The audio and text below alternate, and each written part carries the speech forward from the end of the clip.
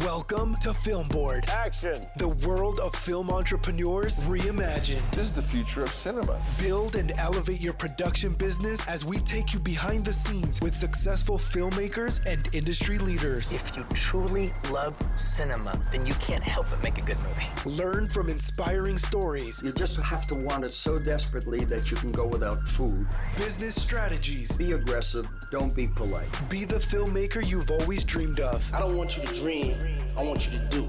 This is Film Board. All right, welcome Blake Porter, founder of Fathom Media, a video production company based in Salt Lake City. How are you doing today?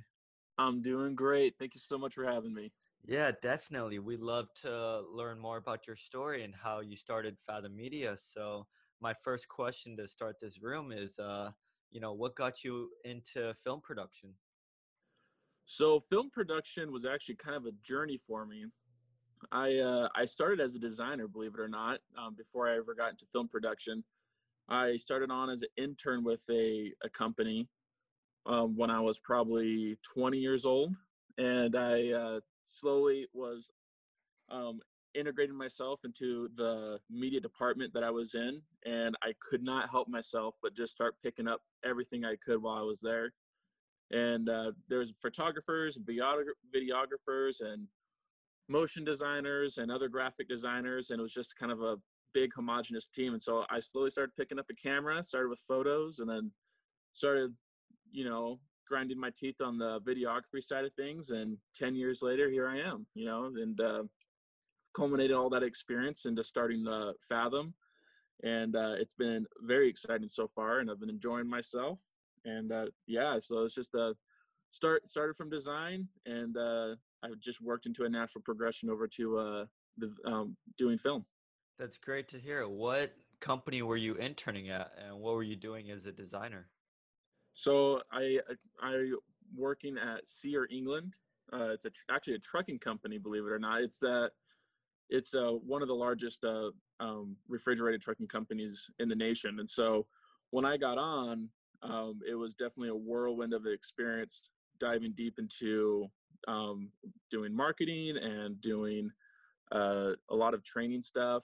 So Sear England, I'm actually here with Sear England still as Fathom is taking off. And so I run the media department here.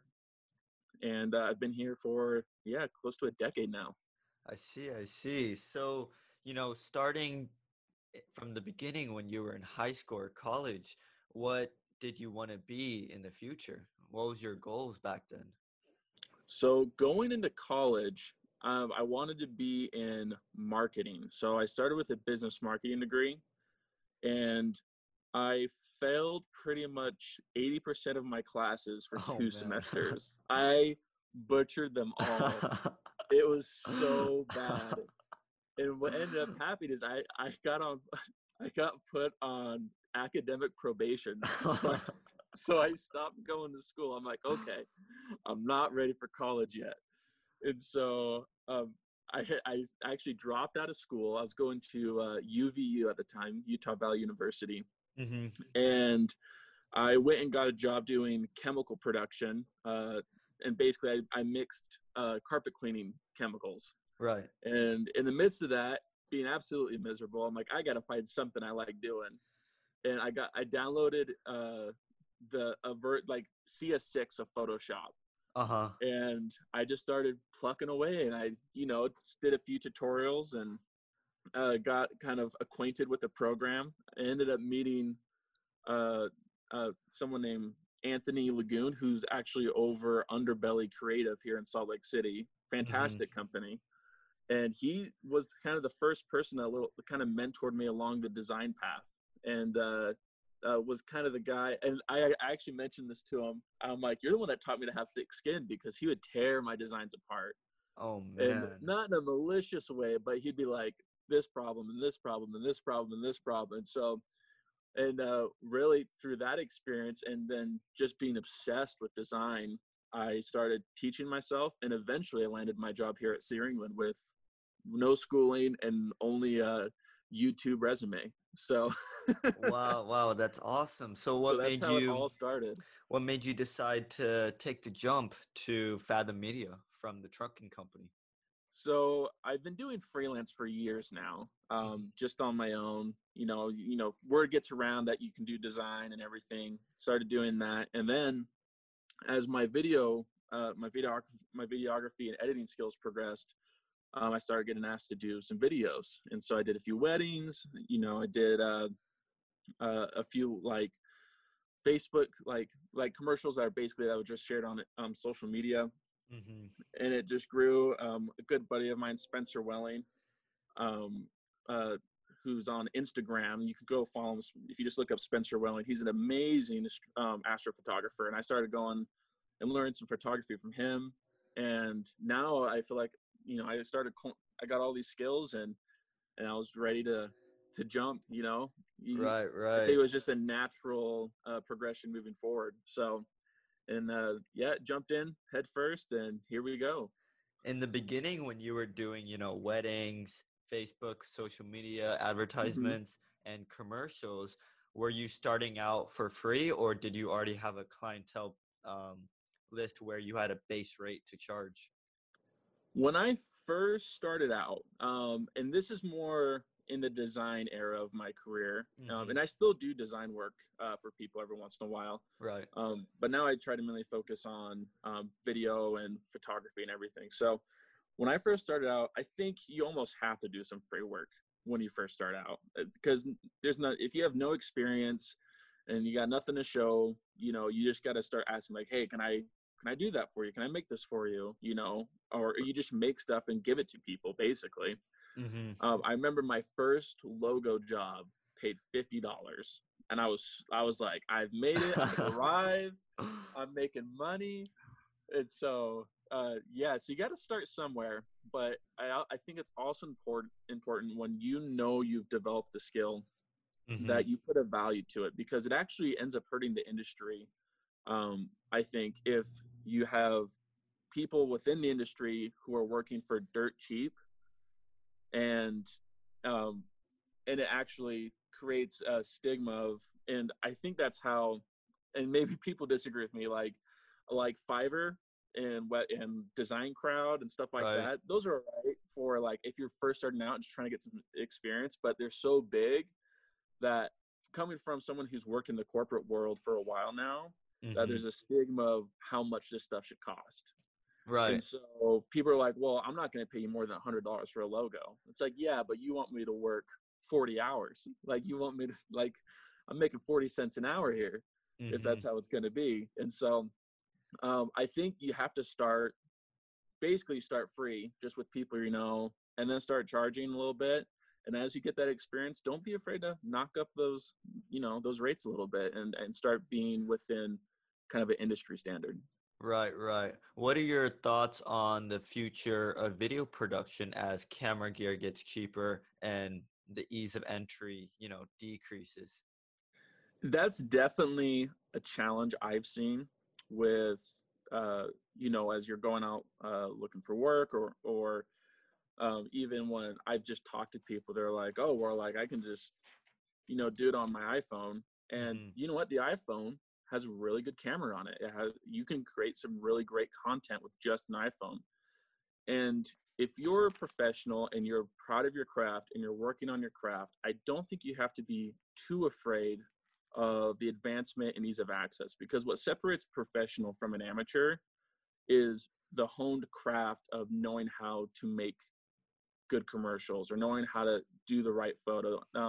Peter, I think it's Peter McKinnon, popular YouTube guy.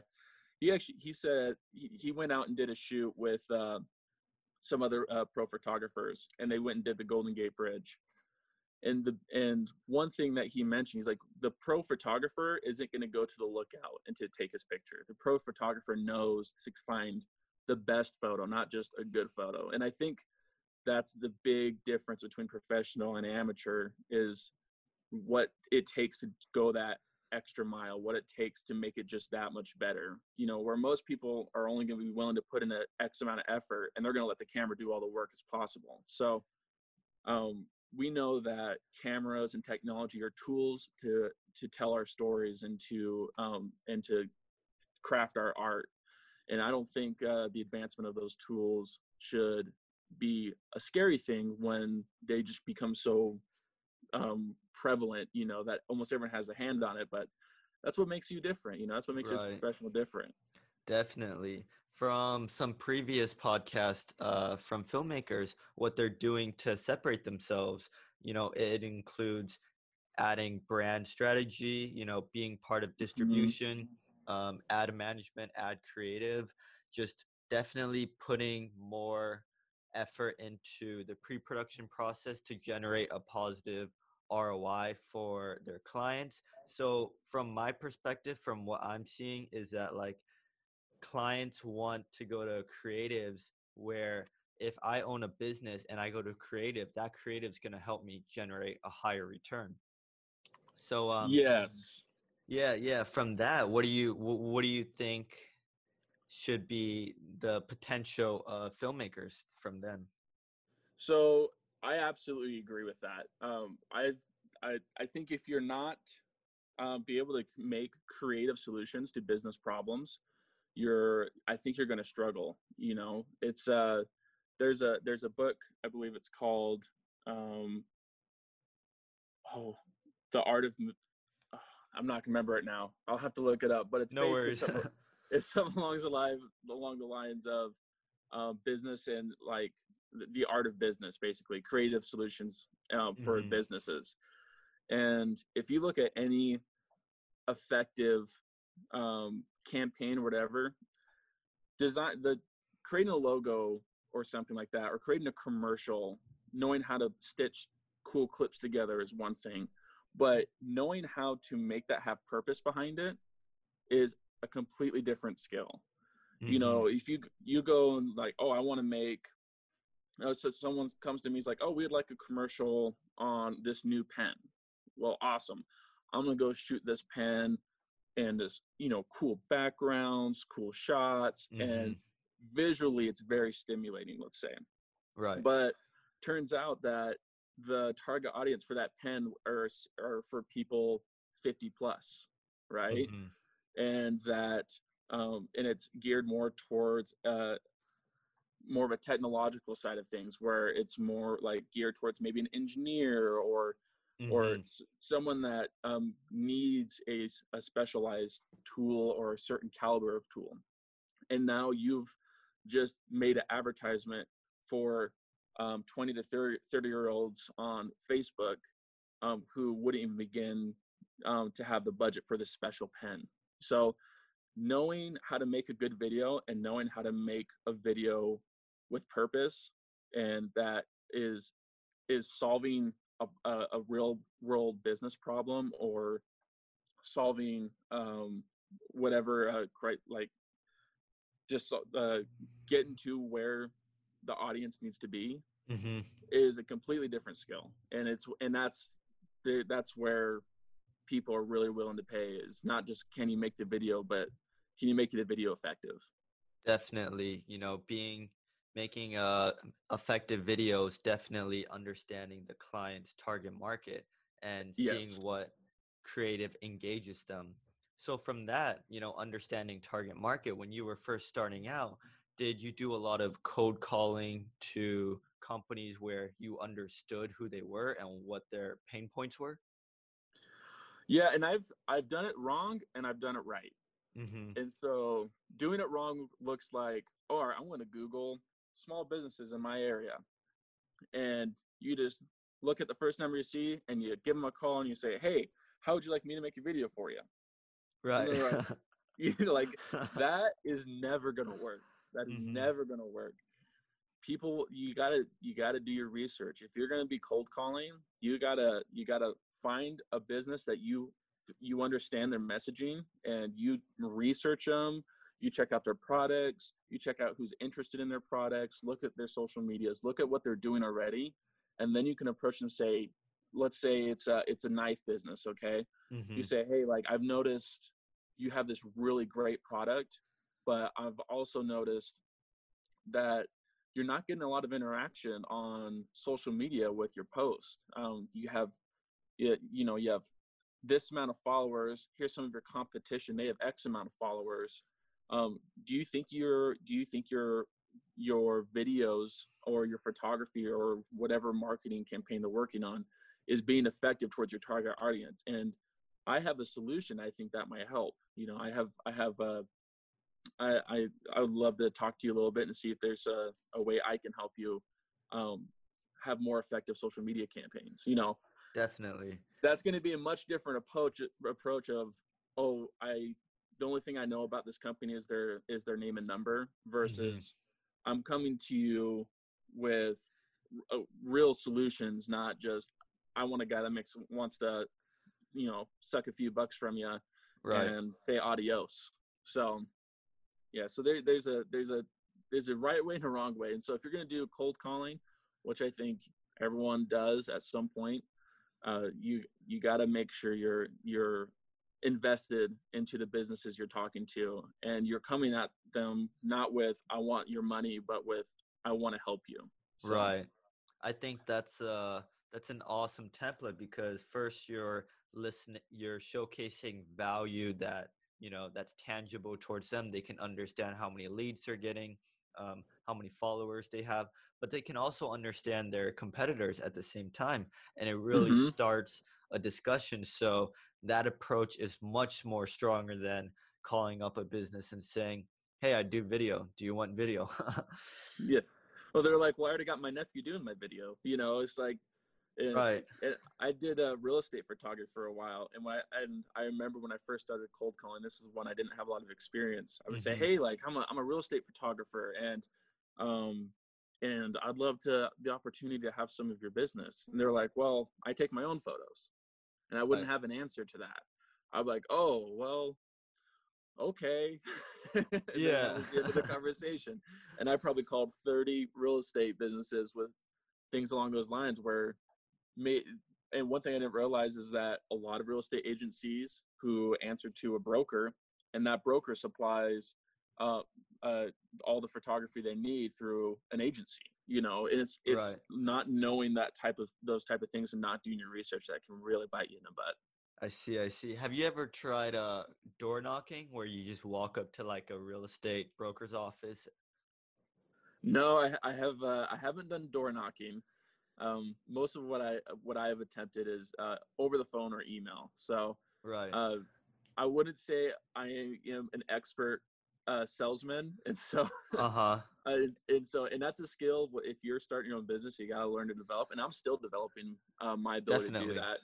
And one aspect of starting something new like Fathom is no matter how much experience you have, and maybe this isn't for everyone, I should really just speak for myself and not speak broadly, but even though I have a lot of experience, I develop a imposter syndrome where I'm like, all right, I'm starting this business, and when someone asks me like if Fathom doesn't have a lot of work behind it yet, and so if I'm going out and selling myself, how do I, like, it's a little nerve-wracking saying like, yeah, I'm worth X amount of money. I see. And that's why for Fathom, I've built the portfolio for it. And so when business comes in, I have something to show. And so, yeah, so it's the sales side of things. It's especially if you kind of have an issue with, like I have when first starting out, especially earlier in my career, of imposter syndrome, where even though you have the skill, you just somehow you don't feel like you belong. Right. You feel like, oh, I haven't earned this yet. And you look around and you see all this talent around you. You're like, do I even belong here? And you got to be willing to give yourself the confidence, like, yes, I do belong here. I know I do good work, and it's a matter of getting out and doing it. So I see. That's definitely a huge issue.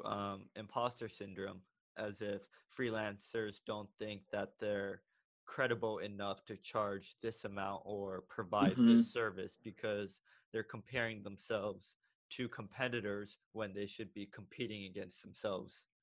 Yeah, and you also got to remember you're not always in the same ballpark, and so there's a balance of being a real, like, be realistic about where you're at, but don't undersell yourself.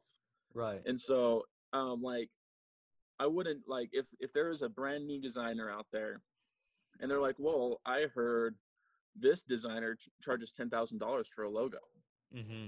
and they go like, well, I'm gonna go charge $10,000 for a logo. It's Right. like, well, that might not work out very well, because the guy that's charging $10,000 for a logo has owned his own business for 15 years. He's built up Mm-hmm. incredible rapport, incredible work.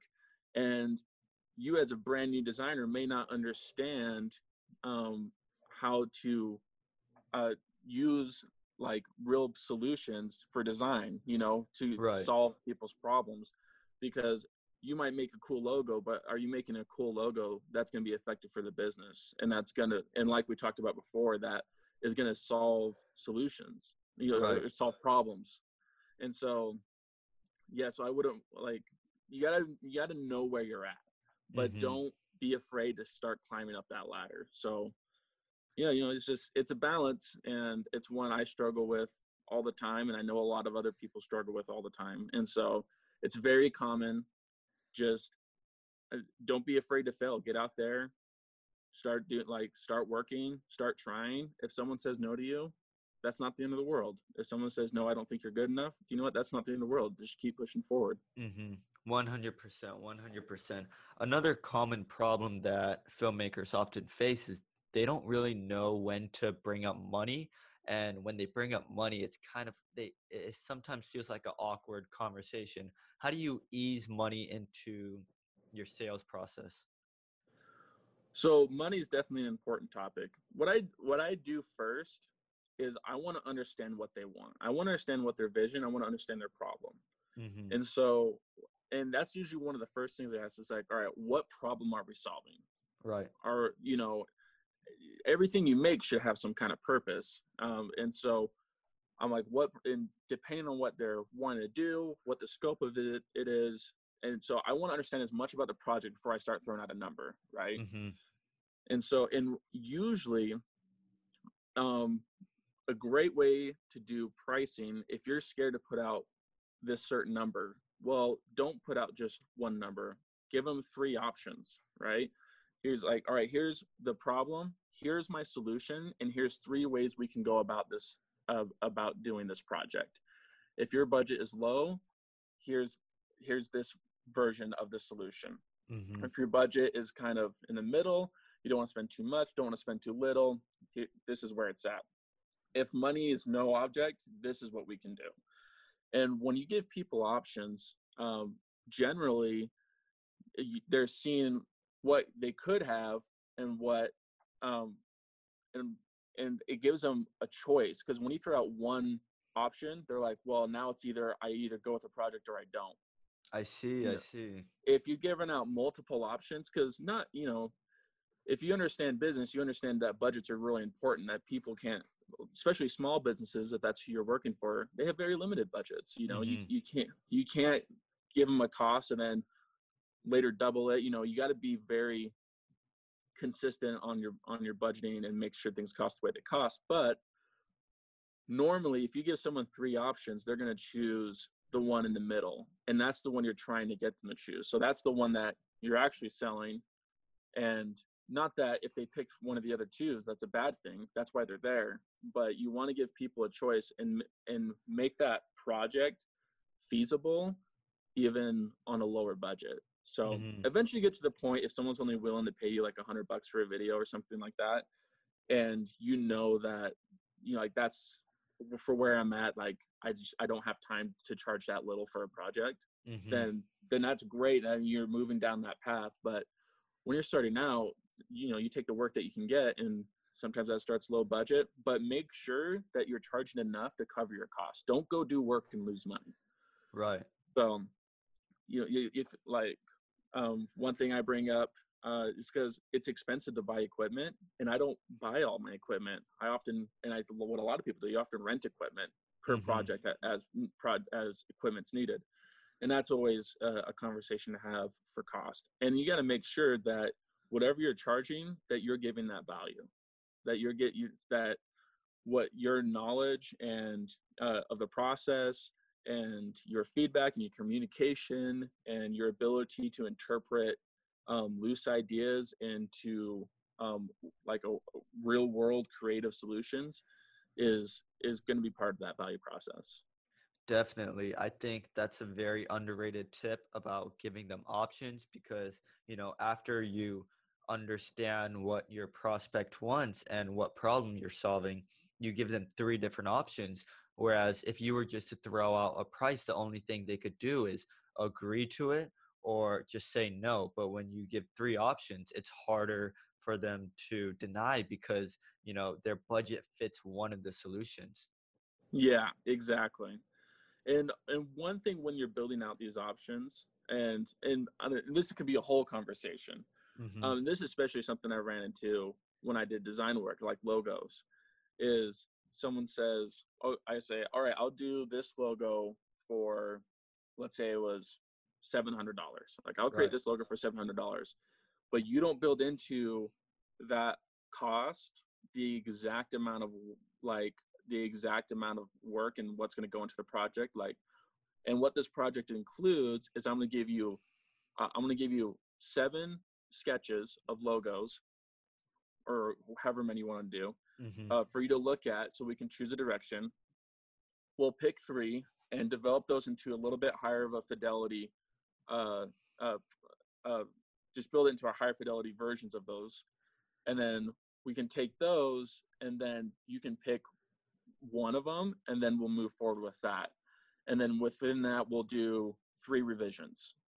Right. And that way it's not an open-ended project, because what happens, especially if you charge a flat fee, and not everyone does, some people charge hourly, Mm-hmm. but if you charge a flat fee, like I like to do, if you don't create those boundaries, then you end up with an open-ended project and a client who knows everything they don't want, but doesn't know what they do want. And it's a never-ending road.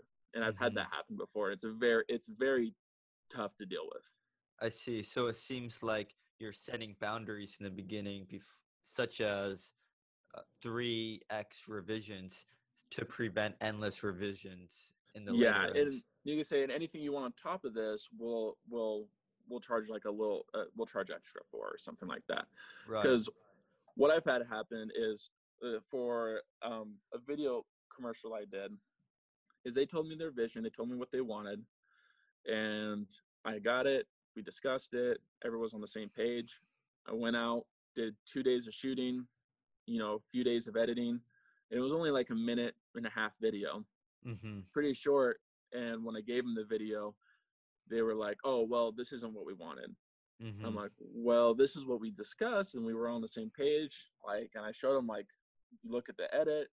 Here's what we discussed, and here it is in the video. That I followed the game plan and what we discussed. I didn't throw you in curveballs.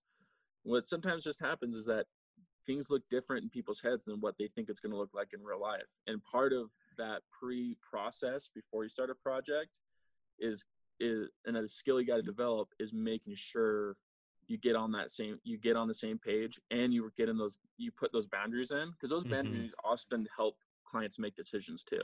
Right. So now if you totally miss the mark, you guys discuss one thing and you decide to take your own creative flair and you go out on a limb and it drops, you might have to absorb that a little bit. But I feel like 90% of the work sometimes comes in before you even turn a camera on.